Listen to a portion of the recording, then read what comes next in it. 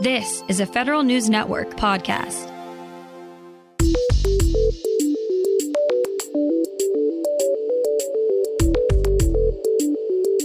Coming up on today's Federal Newscast, a top Defense Department intelligence official is retiring. U.S. Central Command is about to release its own data strategy. And the U.S. Special Operations Command is seeking feedback from small businesses. Those stories and more in today's Federal Newscast.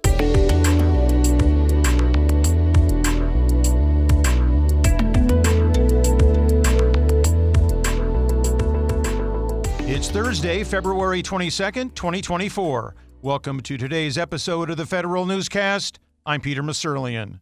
Agencies will soon have free access to a Microsoft feature that could help detect cyber attacks. Federal News Network's Justin Doubleday reports. Starting this month, Microsoft will make advanced logging capabilities available to all federal agencies at no additional charge. The Cybersecurity and Infrastructure Security Agency worked with Microsoft in recent months to make the feature available to the government. Microsoft also says it will retain agency network logs for 180 days at no additional charge. Lawmakers have previously criticized Microsoft for profiting off of network logging features that are typically needed to identify cyber incidents. Justin Doubleday, Federal News Network. GSA is starting to research the future of federal telecommunications services. Federal News Network's Jason Miller tells us what they're looking to find out. Agencies are still a year or more away from fully transitioning to the Enterprise Infrastructure Solutions, or EIS, telecommunications vehicle, but that isn't stopping GSA from asking what's next. In a new request for information, GSA is seeking industry feedback as it develops the next generation network infrastructure strategy. GSA is seeking answers to 38 questions covering a host of topics, including what the telecommunications market will look like in the future and a list of services that will no longer be offered in the next 10 to 15 years. Responses to the RFI are due by March 15th. Jason Miller, Federal News Network. The U.S. Special Operations Command is seeking feedback from small businesses. Federal News Network's Anastasia Obis has more. The U.S. Special Operations Command wants to hear from small businesses. The command is hosting an Acquisition Executive Small Business Forum to assess the state of its small business programs. SOCOM wants to better understand the challenges in working with the command. It also wants to hear suggestions on making the process of doing business with the command easier. Participation from a variety of industries is encouraged. In-person attendance is limited to 25 people, and virtual attendance is limited to 150 people. The forum will take place on March 28th, right after the conclusion of the Small Business Bootcamp. Anastasia Obis, Federal News Network. The Department of Veterans Affairs is looking to manage the size of its largest ever healthcare workforce.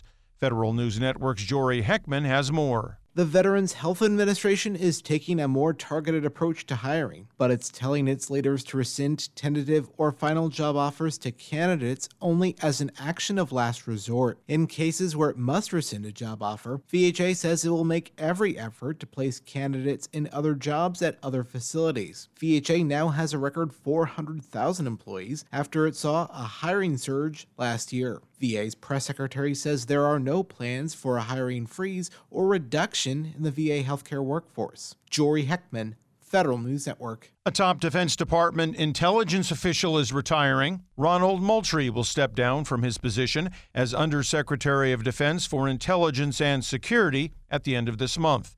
During his tenure overseeing DoD's intelligence apparatus, Moultrie was charged with reviewing the military's security practices in the wake of the Discord leaks. He also testified about military encounters with unidentified aerial phenomena. Moultrie's government career spans 44 years. He previously served in positions throughout the intelligence community, including as Director of Operations at the National Security Agency. Agency ethics officials are reviewing financial disclosures from federal executives after about 400,000 people submitted their forms last week. The Office of Government Ethics, or OGE, says 1 in 5 civilian executive branch employees from about 140 agencies are required to complete a confidential financial disclosure. OGE says any executive branch employee whose duties would affect the financial interests of outside companies or persons may have been required to file. In the coming weeks, agency ethics officials will review these confidential financial disclosure reports. If they find a potential conflict between the employee's official duties and a financial interest, they'll ask the employee to take action to include everything from selling a holding, resigning from an outside job, or avoiding certain government work. OGE says these efforts are vital to protecting the integrity of government programs and operations. Taxpayers in a dozen states may soon get the chance to try out a free online tax filing platform that's run by the IRS. The agency says it's completed internal testing of what's called its direct file system and will allow more taxpayers to use it to file their federal tax returns. The IRS says it will accept new users for short, unannounced windows of time to manage the amount of traffic on the direct file platform.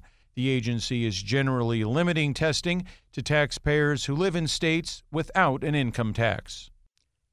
The U.S. Central Command is paving its own data narrative. CENTCOM is about to release its data strategy. While the command relied on the work of the Chief Digital and Artificial Intelligence Office, it's taking its own approach to the way it governs data.